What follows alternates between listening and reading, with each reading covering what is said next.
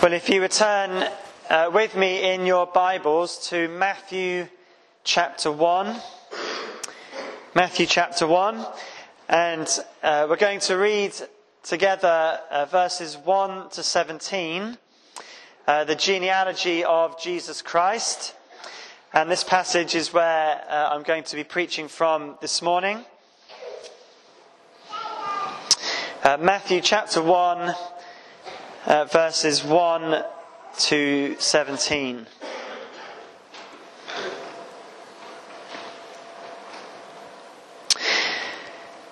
The book of the genealogy of Jesus Christ, the son of David, the son of Abraham. Abraham was the father of Isaac, and Isaac the father of Jacob, and Jacob the father of Judah and his brothers, and Judah the father of Perez and Zerah by Tamar, and Perez the father of Hezron, and Hezron the father of Ram, and Ram the father of Amminadab, and Amminadab the father of Nahshon, and Nahshon the father of Salmon, and Salmon the father of Boaz by Rahab, and Boaz the father of Obed by Ruth, and Obed the father of Jesse, and Jesse the father of David the king. And David was the father of Solomon by the wife of Uriah, and Solomon the father of Rehoboam, and Rehoboam the father of Abijah, and Abijah the father of Asaph, and Asaph the father of Jehoshaphat, and Jehoshaphat the father of Joram, and Joram the father of Uzziah, and Uzziah the father of Jotham, and Jotham the father of Ahaz, and Ahaz the father of Hezekiah, and Hezekiah the father of Manasseh, and Manasseh the father of Amos, and Amos the father of Josiah, and Josiah the father of Jeconiah and his brothers at the time of the deportation to Babylon.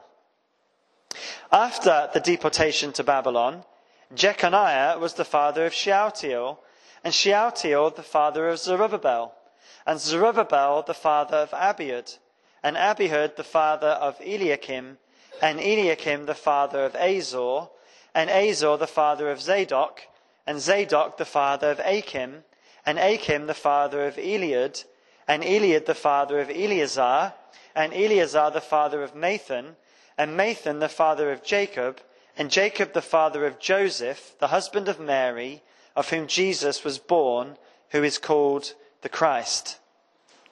So all the generations from Abraham to David were 14 generations, and from David to the deportation to Babylon, 14 generations, and from the deportation to Babylon to the Christ, 14 generations. This is God's word. And it's one of those readings that if you're ever asked to do a Bible reading, you think, I don't want to do this one because of all the names. But just as a hint, if you're ever asked, if you just say it with confidence, you'll be fine. Now, the British royal family at the moment, whilst it's making the news for lots of kind of not very nice reasons, it is actually in really good shape. There are 2 heirs to the throne, and there are many spares to the throne as well. There are lots of members of that family who are able to claim to have a legitimate succession to the throne of our country.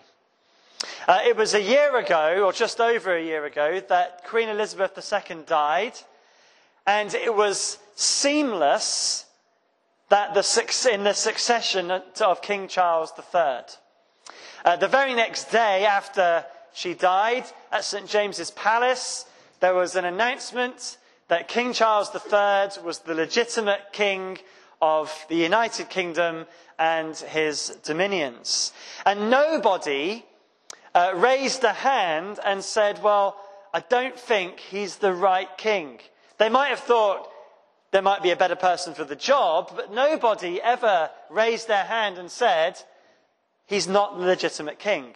Imagine for a moment if I thought, actually, you know what, I have a better claim.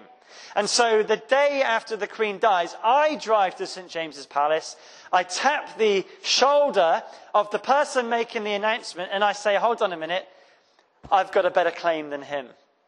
What would he or she say to me? They would say, well, prove it. You need to prove that you are the legitimate king of the United Kingdom. There once was a King Stephen. There hasn't been another. I have to prove that I am King Stephen II. And I would pull out my family records and I would show them. And guess what they would show? I have no claim at all. I am not the rightful king of this country. Legitimacy is important if someone is going to make a claim to be a king. And in Matthew's Gospel, Matthew is making the claim that Jesus Christ is the king over God's people. And it's important, therefore, that he can prove he's the rightful king. In the Gospels, we see that Jesus gives everything for us as he dies on the cross and he rises from the dead. And he requires everything of us as we take up our cross and follow him as our king. And if we are going to give our lives to following this king, we had better make sure that we know for sure that he is the legitimate king. And that's where Matthew begins his gospel, by showing us the legitimacy of the king. And that's the kind of title of this sermon, the legitimacy of the king. And it's shown in this beginning through the genealogy of Jesus Christ. We don't see this at first, but for Matthew, there is a genuine excitement about being able to write the first verse of his book. Notice what he says there. The book of the genealogy of Jesus Christ, the son of David, the son of Abraham. Now, that might not be for any of us the most exciting verse in the Bible. But for Matthew, and for the Jewish people who have been waiting for hundreds of years for their Messiah to come, this is very exciting news. Jesus is the son of David, the son of Abraham. In fact, the word Christ is important here. Christ is not his surname. It is a title. It means anointed one. It means Messiah.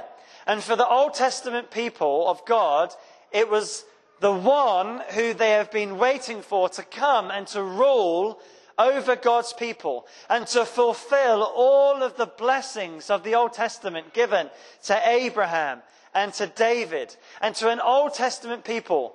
This was what they were waiting for. And for the people of Jesus' day, the people who were alive when he was born, they were under the occupation of the Romans and they were under their authority. It looked like God had abandoned them. And so this was the most exciting news of all. Jesus Christ, the Messiah, the son of David, the son of Abraham. But how do we know for sure that he is this most exciting person? Well, how can we know? We can know through this genealogy. I wonder, though, whether you can think about what it is to you that makes you know for sure that Jesus is who he says he is. What is it about Jesus that gives him legitimacy in your eyes? For some, it may be the miracles that he performed. That's impressive. That's weighty, isn't it? I was told of a Muslim man doing the Christianity Explored course. He said that what gave him a grasp of the legitimacy of Jesus was that he could forgive sins. Only God can forgive sins. But But for the Jewish people here, steeped in the Old Testament, what gave him legitimacy was that he could show he had the right lineage. Now, in the Bible, there are lots of genealogies, and they show a legitimacy of some kind. And a good example is in the book of Ezra. In Ezra chapter 2, the people are trying to work out who was a legitimate priest. They want to worship correctly and to honour God, and so they had to have the right people in place. And to prove they were right, they had to show their family records. So in Ezra chapter 2 and verse 62, we read, they searched for their family record, but they could not find them, and so were excluded from the priesthood as unclean. So those that couldn't prove that they had the right lineage were shown to be unclean and couldn't be a priest. Genealogy matters if someone was to become a priest. How much more for the one declaring to be Messiah? And it's amazing that Jesus can show us he's king in so many ways, through his miracles and through his forgiveness of sins. But here we see it in his lineage. It all kind of adds to the weight of us knowing for sure that Jesus is the Saviour. And as we look at this genealogy, I want us to see 3 lessons about Jesus' kingship that Matthew is showing us in this passage. 3 lessons. Lesson number 1. Jesus is the king with perfect legitimacy. Jesus is the king with perfect legitimacy. So notice again in verse 1 who he descends from. First of all, he is the son of David and the son of Abraham. These 2 men are vitally important because it was to them that was given the promises that the Messiah would fulfill. So for Abraham, in Genesis, we read of the promise given to him in chapter 12, verses 1 to 3. Genesis 12, 1 to 3 says, "Now the Lord said to Abram, 'Go from your country and from your kindred and your father's house to the land that I will show you, and I will make of you a great nation. And I will bless you and make your name great, so that you will be a blessing. I will bless those who bless you, and him who dishonors you I will curse. And in you all the families of the earth shall be blessed.'" So he was promised a land, many descendants, and that they would be a blessing to all nations. The promise was expanded on and reaffirmed in Genesis 15 and 17. And so in order for the Messiah to be legitimate, he had to descend from Abraham. It was to Abraham and his descendants that the promise was given that all nations would be blessed. And so if this Messiah was going to be legitimate, he had to come through Abraham. But before being a son of Abraham, Matthew highlights that Jesus is a son of David. Because to David also a great promise was given to his descendants. So in 2 Samuel 7 verse 16 we read, "And your house and your kingdom shall be made sure forever before me. Your throne shall be established forever."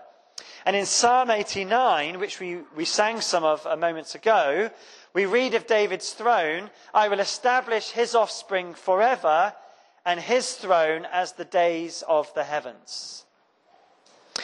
So there's more that we could say about these things, but what we can see here is that for Jesus to be the legitimate king, he had to come from both Abraham and he had to come from David.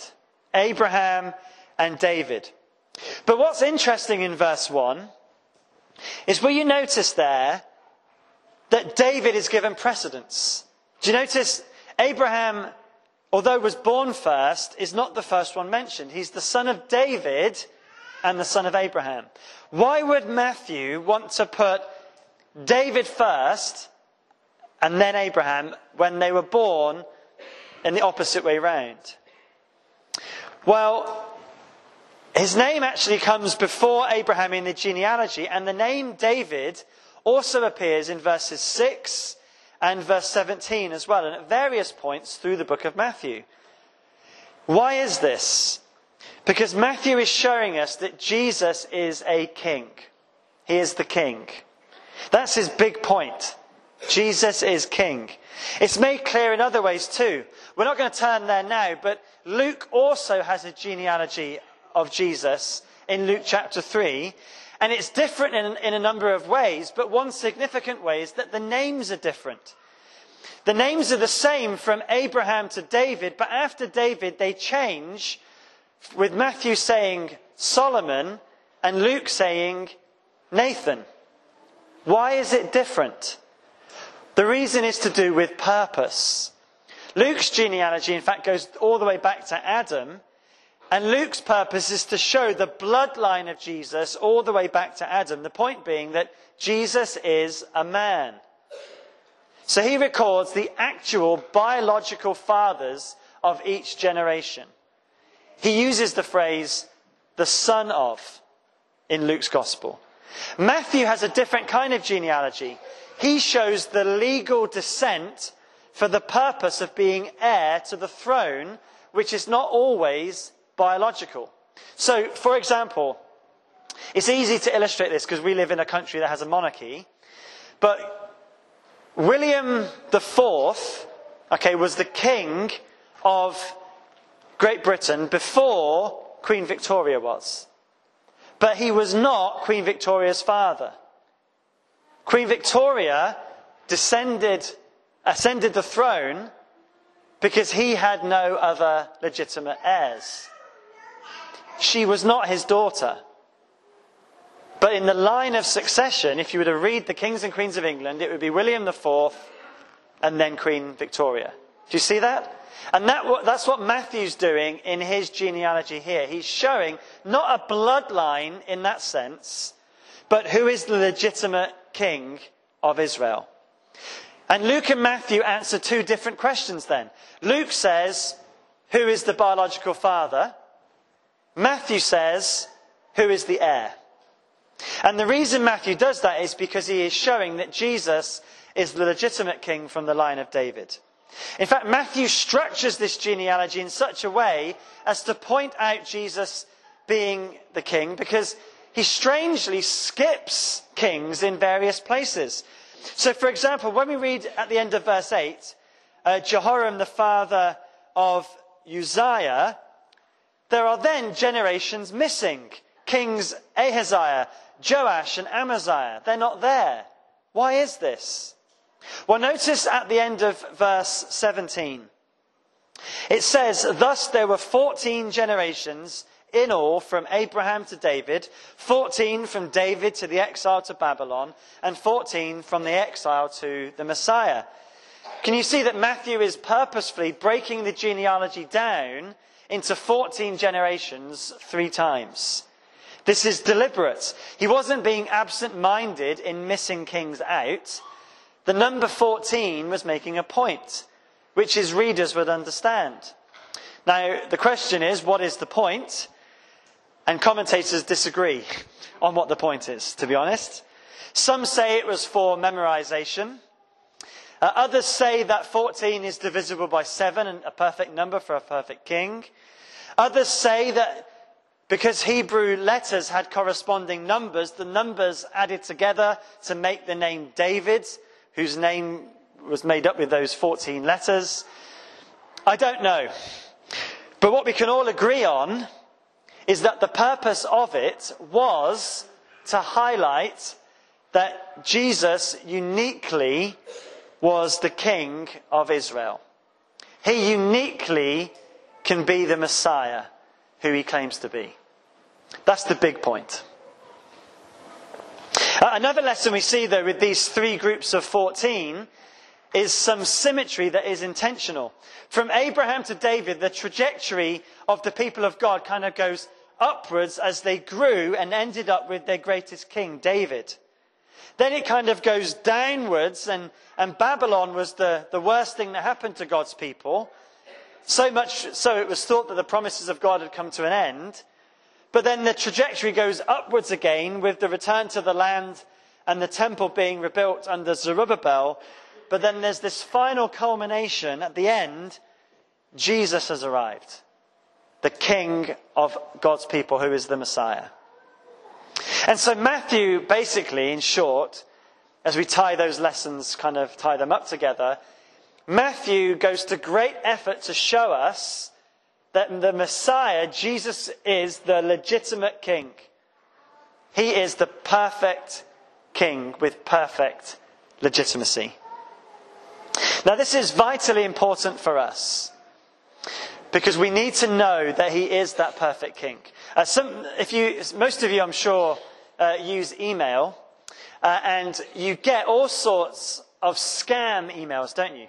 And you can tell often that they are scams, although sometimes they are very clever, just if you look at the email address. If you click in to see the address, you can see that isn't legitimate. You can see that's not from the company they are claiming to be. But what they are trying to do is to dupe you into thinking that they are legitimate so that you will give them your money. And some people have lost thousands of pounds being scammed by these illegitimate companies. We need to be sure that these emails are right, because otherwise we can end up losing everything financially. How much more do we need to know for sure that Jesus isn't a scam artist who has come to try and get a few followers, but that he is the real legitimate king who has every right to say to us, follow me. Take up your cross. Give everything. Have we been duped? Are we being stupid? No. No. Jesus is king. Jesus is the Messiah. He is the one who blesses all nations. He is the one who forgives all of our sins. He is the one who gives us eternal life. He is the one who has the right to rule over everything, including our small lives in this world. He is the king.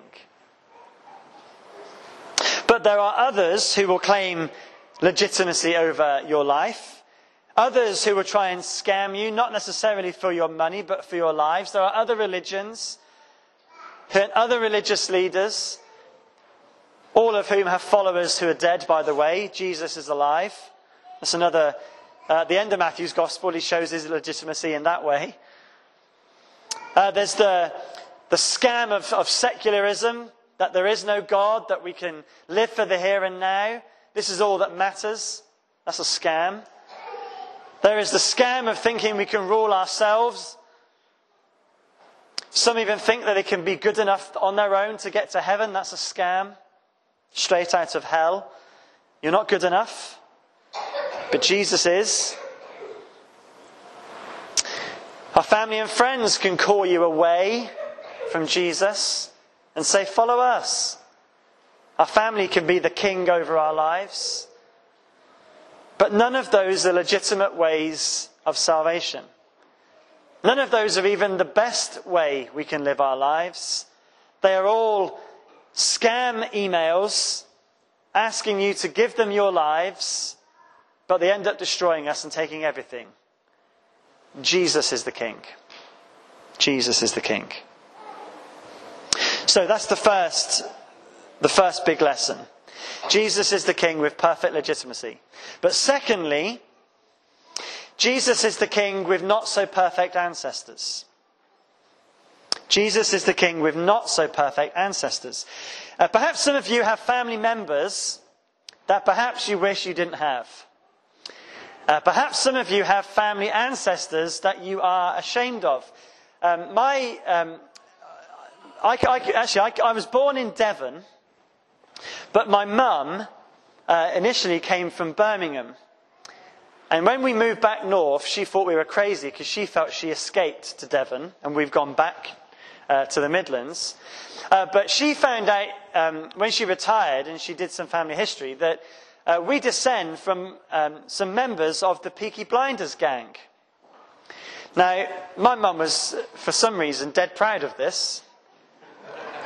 I don't know why. I wasn't really necessarily proud of it, but there we go. We have ancestors that are, shall we say, dodgy. But Jesus, although he is without the stain of sin himself, the same cannot be said of his ancestors. You see in this list kings, some of which overall can be seen as quite good. So David, Asa, Jehoshaphat, Hezekiah, all of whom were described in the book of Kings as doing what was right in the eyes of the Lord. But at the same time, you have kings like Manasseh, who in 2 Kings chapter 1 verse 16 says, he shed so much innocent blood that he filled Jerusalem from end to end. But more striking, I think, than any of these evil kings, or the good ones, is in this list the mention of 4 women. There is Tamar in verse 3, Rahab and Ruth in verse 5, and Bathsheba under the title of Uriah's wife in verse 6. Do you notice those names there? In one sense, this is striking because women were not usually included in genealogies, because inheritance was to the firstborn son from the father. In fact, it's only been in the last couple of years that in our country, women are allowed to inherit the throne of our country. Up until recently, it was only the firstborn male, and we'd have a queen if there was no other men. But in this time, women were completely illegitimate, and in fact, women were seen as second-class citizens. Matthew's making an interesting point here if he's going to put women in his genealogy of Jesus. What is that point? Well, the point is, and the common factor of all of them, is that all of these women were outcasts in some way. We can't go into the stories of all of them, but let me just give a brief explanation. So Tamar, who we see in verse 3, she was the daughter-in-law of Judah in Genesis 38. And Judah had 3 sons. The eldest married Tamar, but they died before they conceived. And so Tamar didn't have any children. She was given to the second son, but he didn't conceive by her, or she didn't conceive by him. She was given to the third son, and she didn't conceive by him. And so Tamar pretended to be a prostitute and slept with her father-in-law Judah and had twin boys, Perez and Zerah. The point here is that she was an outcast because of her sexual immorality with her father-in-law. And they rejected her because she hadn't borne children during her life in Genesis 38. So she was an outcast. Rahab, again, was known as a prostitute. That's every time Rahab's name is mentioned in the Bible, she's always known as Rahab the harlot or Rahab the prostitute. You can read her story in Joshua chapter 2. Again, a foreigner and a prostitute. Ruth, although nothing is sexually improper about her, she was an outcast because she was a foreigner from Moab. And the Moabites came from the son of an incestuous relationship between Lot and one of his daughters. A Moabite was an outcast. And Bathsheba, well, she was the wife of Uriah, whom David who David had an affair with. And the name of her husband is mentioned because Matthew is making the point that she was with David an adulteress. Now, some may argue it wasn't her fault. It was David's. And whilst this may be true, she still had a tarnished name. But she was also married to Uriah the Hittite, a foreigner, and so an outcast. What's the point? Well, I think on one level, this is showing the value that God has for women in particular. In the days when this was written, women, as I've said, were second-class citizens. They did not have value in the same way that men did. No king or emperor would want to put women in their genealogy because they wouldn't matter to him. But they matter to Jesus. Do you see that? They matter to Jesus. And the Church of Jesus Christ, as always when functioning as God intends, promoted and promotes the cause of women and utilizes their gifts in the church and are proud to call women members of their family. All churches today, mine and this church included, need to make sure we continue that biblical mandate to elevate and help women in our society, who often suffer the same kind of things today as the women in this list did. Problems of abuse and shame and all sorts of things. Jesus Christ is proud to have them in his genealogy. But more generally, and this applies to men too, these people are outcasts and are part of the family of the Messiah. They are people who have been tarnished, ashamed, often through no fault of their own. They would have felt outcasts. And I don't know this congregation personally, but I know my congregation. In my congregation, we have foreigners. We have people who have been abused. We have people who have been divorced. We have people who are criminals. We have people who have a tarnished name. We have people who feel shame for all sorts of reasons. But here we see that Jesus claims them as his family. And Hebrews chapter 2 and verse 11 says that he is not ashamed to call us brothers and sisters. Isn't that wonderful? That's good news, isn't it? That no matter who you are, and no matter what you've done, and no matter how much of an outcast you may be in the world, Jesus has your name written in his family. If you are his, if you have come to him for forgiveness of sins. That's good news. Often we are defined by what society outcasts us for. Too many people live their lives as victims of their circumstances. But here we see that you are defined not by what has happened to you, but who you are in Christ, a member of his family. And the great thing for us is that we can see in these people that we can be part of his family. If you are dysfunctional, if you feel shamed and tarnished, you will fit right in to the family of Jesus. Welcome to the family. But there are important applications for us too as God's people. As well as accepting the welcome as God's family, we also need to treat people as members of God's family. We mustn't judge them based on their backgrounds. It can be easy to label people from a Christian or a non-Christian family. I come from a non-Christian family, and when I was a child, I went to a youth weekend, and they did a Bible quiz, and I realised I was the only member of a non-believing family at this event. And they at first gave me different questions from everyone else, assuming that I didn't know the Bible because I was in a non-Christian family. Well, I was saved, and I read the Bible. I read it a lot, and I thought, this is ridiculous. So I started answering the questions, and they realised I did know some stuff. And I smashed everyone at that Bible quiz. You know that? And I smashed a lot of them. I was like, I won it. I was like, because I can. But it was wrong to judge as kind of lower because my family was broken and wasn't Christian.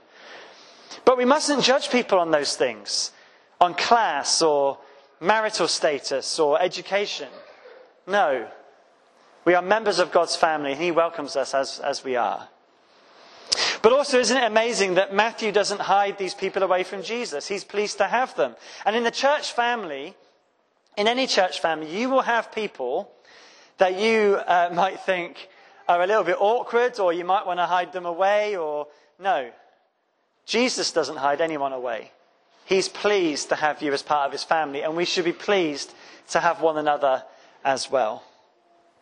So, he's the perfect, legitimate king, but he's the king that has not so perfect ancestors. But although Jesus is from a dodgy background, the sin of his ancestors was not inherited by Jesus. In fact, Jesus was unique from all of the heirs in that list. Look at verse 16 with me.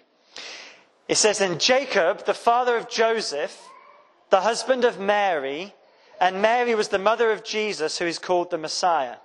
Notice what Matthew is doing here. Joseph is not the father of Jesus.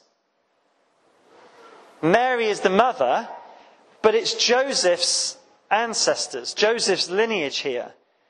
Matthew makes the point that whilst Mary was the mother, Joseph is not the father. If Joseph isn't the father, who is the father? Well, God is the father, isn't he? God is the father of our Lord Jesus Christ. But Matthew's making another important point. Here's the lesson, number 3. Jesus is king, both human and divine. Human and divine. So Jesus Christ is a real man, born to a real woman in the flesh. When we see Jesus in the Bible, we see that he's a man, 100% human. But he wasn't conceived in the normal way. Because in the next passage in Matthew, we see that he was conceived by the Holy Spirit. So he is 100% man, but he's also 100% God. And this is important because Jesus is our mediator. Mediation is where someone goes between two parties who are unreconciled. And humans and God are not reconciled because God is holy and humans are sinful. But Jesus Christ, being both man and God, is the mediator that brings them together. And here is how this works in this genealogy. Notice how Joseph is not the father of Jesus, but Jesus inherits the kingship from him. How is that right? Because in marrying Mary, Joseph becomes the earthly, legal father of Jesus by adoption. Joseph, in fact, often we'll say wrongly, Joseph wasn't the father of Jesus. God was. That's half right. God is the father of Jesus, but so was Joseph, in the sense that Joseph adopted Jesus. So my wife Paula is adopted, and her father is called Dad. He is her father. Jesus would have called Joseph whatever, the Hebrew, Abba, or whatever it would be. He would have had a fatherly relationship with Joseph because Joseph adopted Jesus into his family. And my wife being adopted means she inherits legally the inheritance from her parents, and Jesus inherits from Joseph. And so from Joseph, Jesus inherits the legal right to be the king of Israel, because Joseph was the next in line. And so he was placed in an earthly family where he could legitimately be the king by adoption. Jesus condescended to earth and became part of the one human family that enabled him to be the Messiah. And so he could fulfill the promises to David and to Abraham. And to fulfill these promises, Jesus as God lived a perfect life. And he died in our place on the cross, and he rose from the dead, all of which means we can have that relationship with God because he takes our place and we can be forgiven of our sin. And so when we put our faith in Jesus Christ and we receive the forgiveness of sins, we too are adopted into the family of God. So Jesus was adopted into an earthly family so that we can be adopted by the Heavenly Father and inherit all of the blessings of Christ. He mediates between God and man, bringing us both together and giving us that relationship with God as our Father. He's the legitimate king because he is both God and he is man. Only Jesus can bring us into relationship with God. So Jesus is king. And we need to be reminded of that every day of our lives, don't we? It's not just a message for Christmas season. The fact that Jesus is king is a message for every day. That we wake up and say, Jesus, you are my king. God, you are my Father. And today I'm going to follow you. Thank you that you've welcomed me into your family. Despite what my past is like, despite what I've been labelled by the world, thank you that I am yours. And we can, in the light of all of that, live our lives for the glory of the God who made us and of the King who is the perfect, legitimate King over all. So this Christmas, be encouraged that Jesus is King. And let me encourage you to encourage others with that same gospel message, that he is King of Kings and Lord of Lords and has come to save us from our sins. May you have success as you preach that gospel in the weeks ahead, and may it encourage you today as you follow Jesus Christ yourselves.